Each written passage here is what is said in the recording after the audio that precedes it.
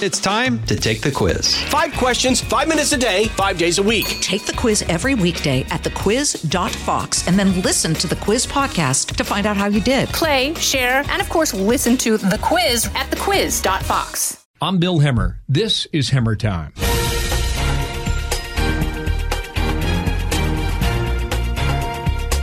Ali Mokdad, welcome to our program, and good day to you, sir.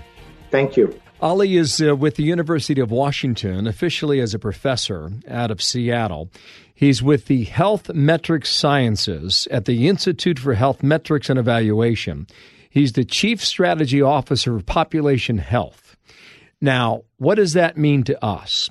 Ali Mokdad has a model that they've been using now for months to project what's happening in America, what's happening possibly in your state, or what's happening around the world. So we're having this conversation on the afternoon of Thursday, April 30th at about 4:30 in the afternoon East Coast time. The reason I say that is because a lot of this information could change by the time someone listens to it. So what is your key finding as of today, April 30th, Ali?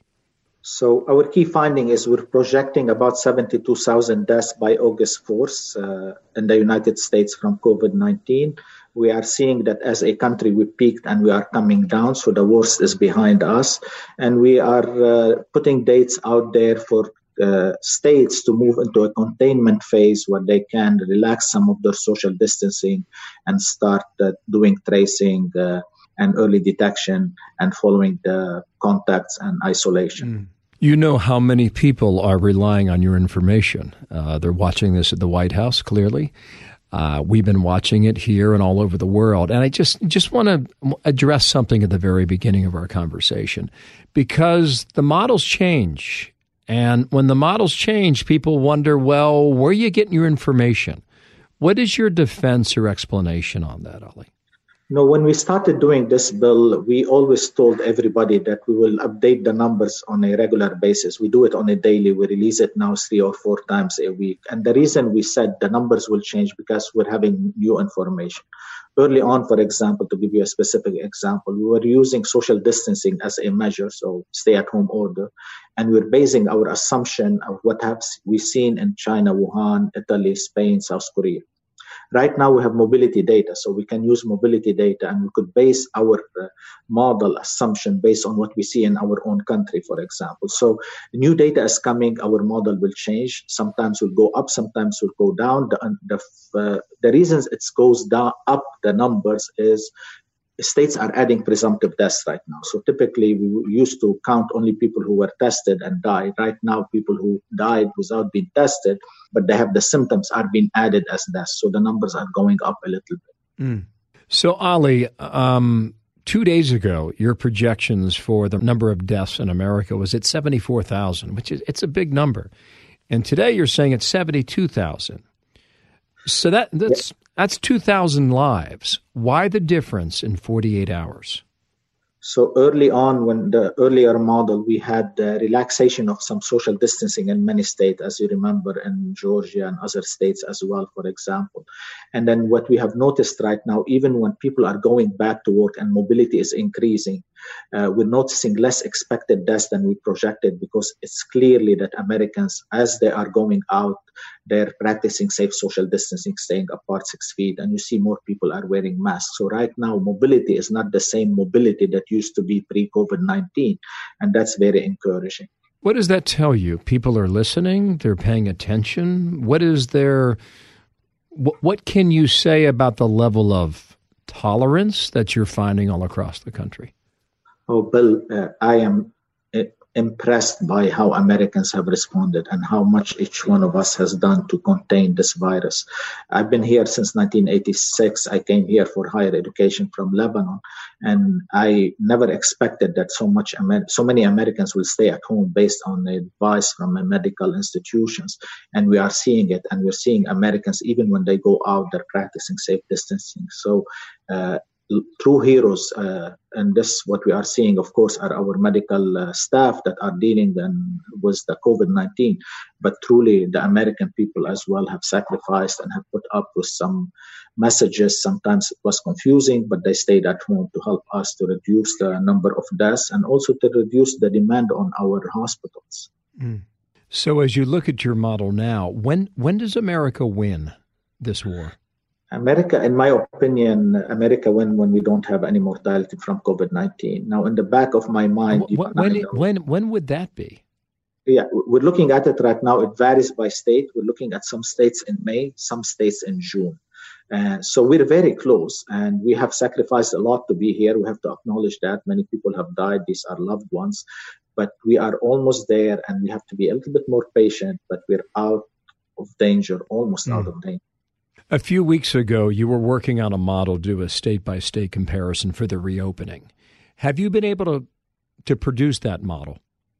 Yes, we did. And we have now on our webpage for each state when they can move into a containment phase where we feel they can relax these measures. Right now, the social distancing, and they have to do tracing and early diagnosis of new cases, tracing, and of course, isolation of people who are confirmed to be COVID-19 positive. And also, we need to be cautious here and tell people, as you relax, please make sure that social gathering should not be allowed to be in large numbers.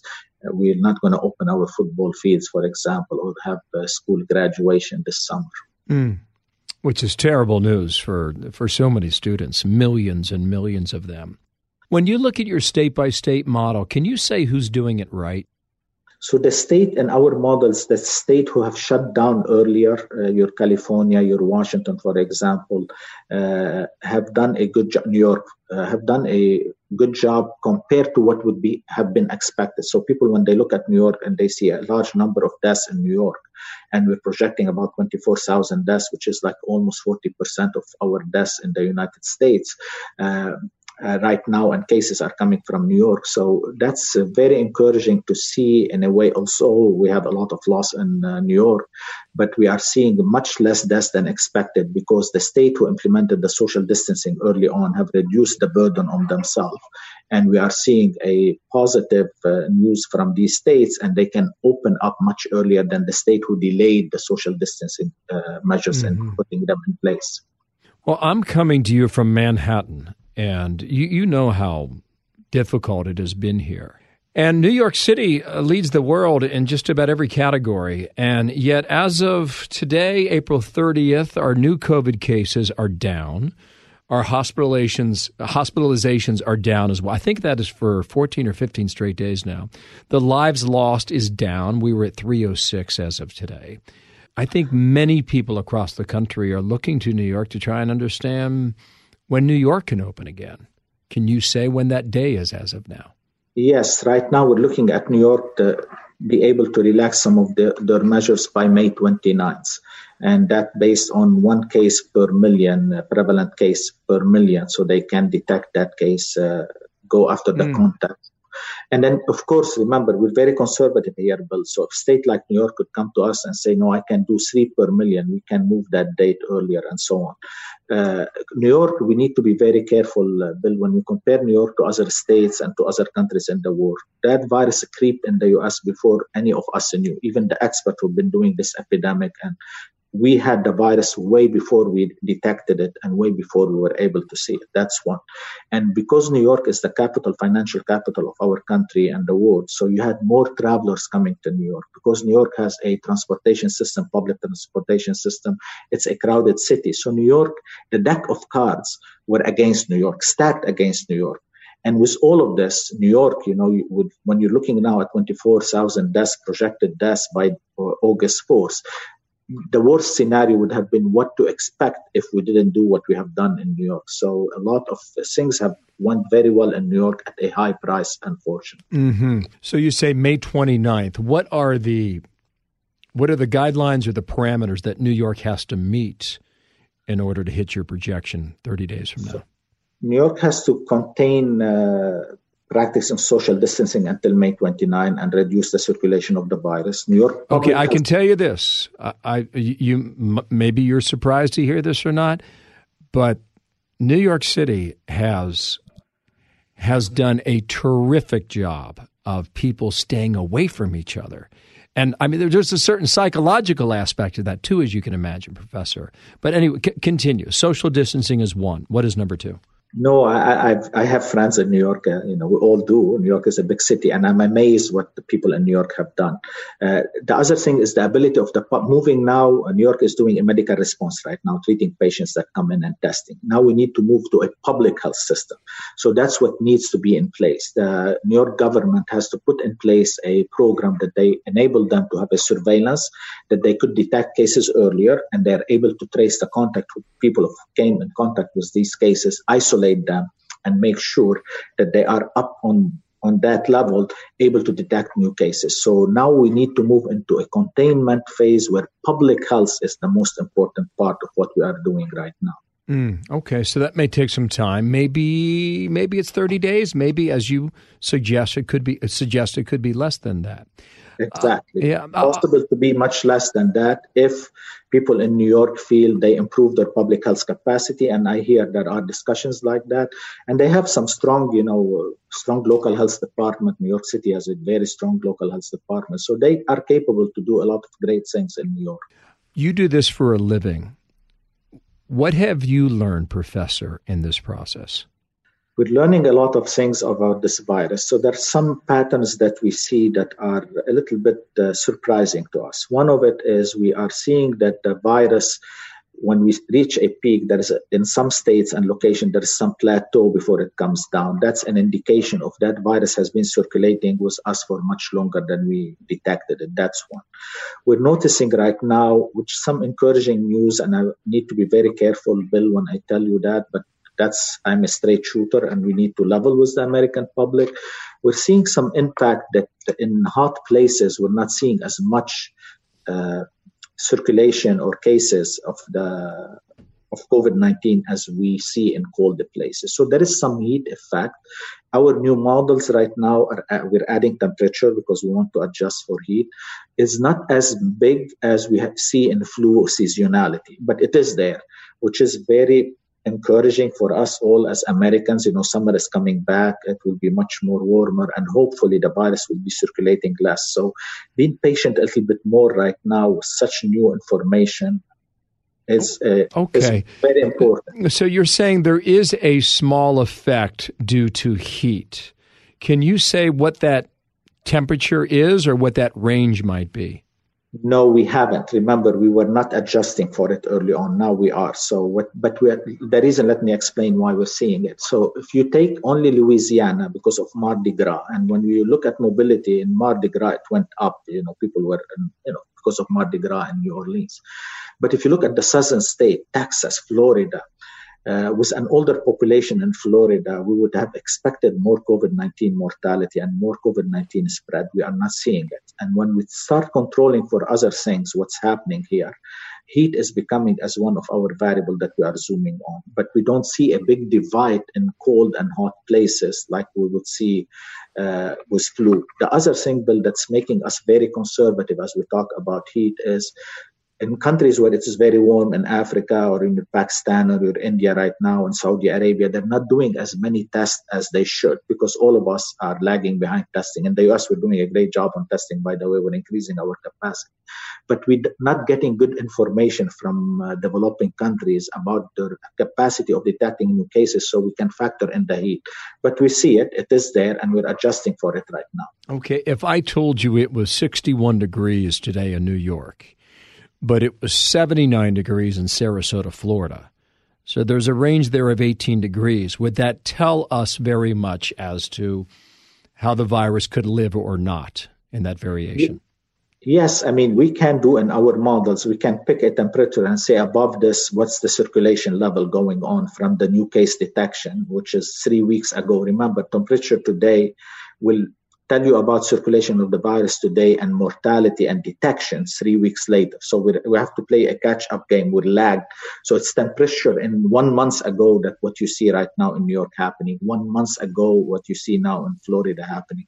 So we have to go retrospectively and look at that. But yes, the temperature, a big gap in temperature is causing some less spread of the virus in hot areas. Ali, what did you think or what did you feel when you were cited by the White House continuously in a very public way? I mean, we're doing a good job, and we're trying to update our model. It makes us proud that we're at the University of Washington and at IHM, that we're doing something good for the country. And then now we're being involved, and we've been asked. The White House, by the way, we have a regular debriefing with the White House, and they give us very good insights, and we have done some changes in our model or some different scenario based on recommendation from the White House.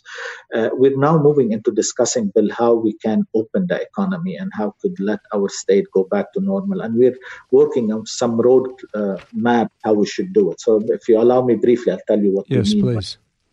So what we're looking right now, if you need to relax your social measurements and open businesses, look at it from a perspective of you and I when we were in college and we want to graduate. Say graduation is when we go back to the new normal. You want to focus on the courses that are required, and you want to take the prerequisite first. So how you could look at your economy, what to open first, to make sure what you open first will allow you to open the second phase. Remember, we're rolling our economy back in phases. So you have to do it strategically. The first one is we need to focus on our medical system. Many people have delayed their routine checkups, mammogram, colonoscopy. We want to bring them back. Some women delayed their prenatal care, vaccination. So we want to build our infrastructure and open up our hospitals and clinic in a safe manner and protect the people who are coming to us and our physicians as well. But we need to do this and prepare for the second wave when the second wave hits, and it seems there may be a second wave. The second part for us, may I pause you? When would a second wave occur on a calendar? If we're looking at seasonality right now, it seems with cold weather again. So sometimes in the regular flu season, we may have to deal with a flu and a COVID-19 if we don't have a vaccine for COVID-19. So you still think that's possible because that has been mentioned as a possibility? Yes, it is a possibility. And we, you and I talked about this before. It's better to plan for the worst, and hopefully it doesn't come. That's good. Let's be in that position. Okay, you were saying number two. Keep going. Number two will be my food security as a country. We need to focus on that. Remember, some of the meat packing, like misfilled food, we need to focus on our food security, and we need to make sure that the employee who make sure that we have food on our tables are the second priority. The third priority is our transportation. We need to have a safe transportation. People coming to pick or deliver, we're not spreading infection from one state to another. Our construction is very important. And next, state by state, again, your prerequisite course that will open the economy for the second one. You have a car manufacturing in your state. You want to make sure the parts company are working to feed into your car assembly, so you can open the car assembly soon after that. So that's the strategies that has to go state by state right now in order to relax our measures and open our economy in a safe way so we don't have a setback and we don't allow the virus to be circulating and we can have a second wave even right now. You're listening to Professor Ali Mokdad. This is Hammer Time. More in a moment. Precise, personal, powerful. It's America's weather team in the palm of your hands. Get Fox weather updates throughout your busy day, every day. Subscribe and listen now at foxnewspodcasts.com or wherever you get your podcasts. We continue now with Ali Mokdad.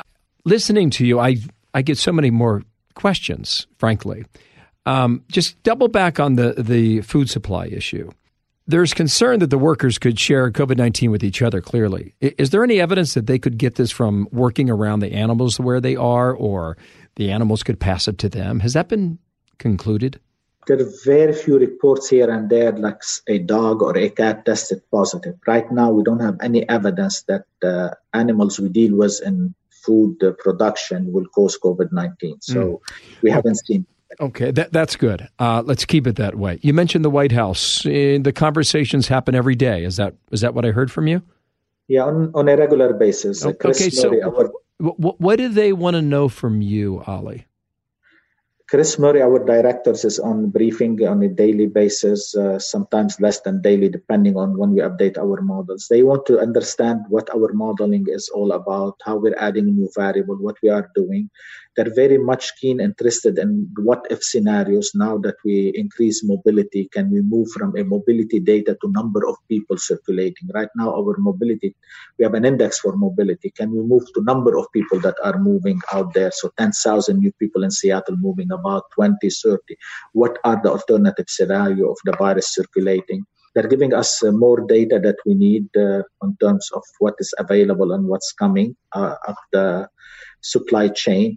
And they are asking for certain questions like, are you controlling for certain variables? And we are doing this. We're a scientific institutions, of course, so we go by the science, but they have tremendous good feedback for us. And there's very smart people in that team. I mean, Tony Fauci and Debbie Birx, Dr.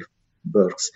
So they are in close contact with us to know what we are doing and how we could provide the better information for policymakers. Yeah. Just a few more questions, Ali, and I really am grateful for your time. You've heard about the studies this past week with the drug remdesivir. Apparently it has shown some promise in some of these clinical trials. How would the success of that drug change your model? So once we have a drug, we will account for it. Right now, the trial that you mentioned showed not that much effect on mortality. It's much less, but not significant, statistically significant. But 1 or 2%, was it significant or not? It's something we would like to take right now. So it's very promising.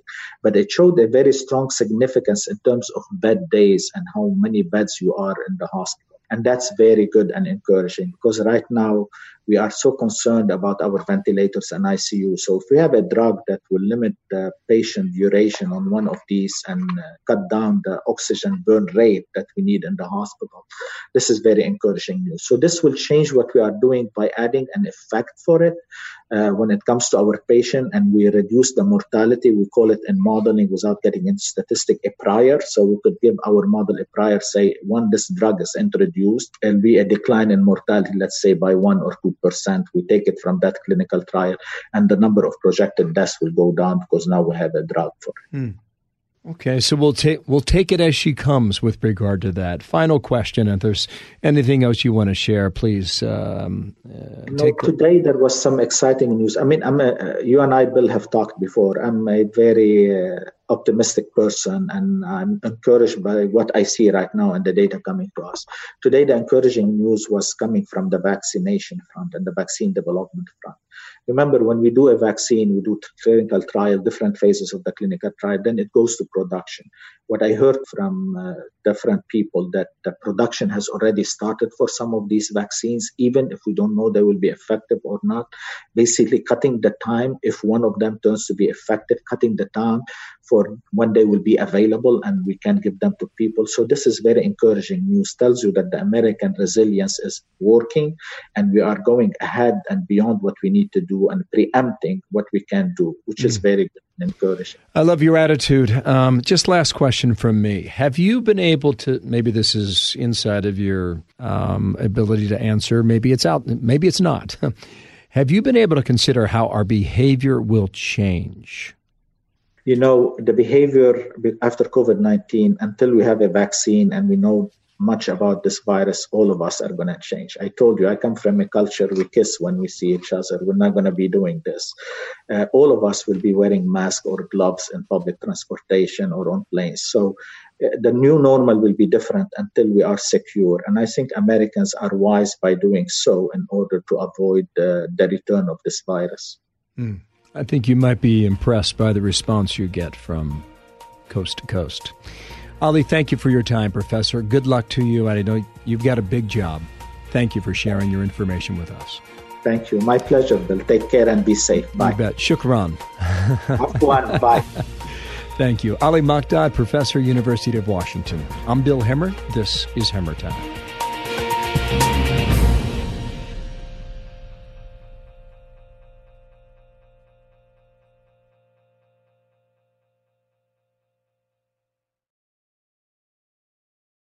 Put the power of over 100 meteorologists and the worldwide resources of Fox in your hands with the Fox Weather Podcast. Precise, personal, powerful. Subscribe and listen now at foxnewspodcasts.com or wherever you get your podcasts.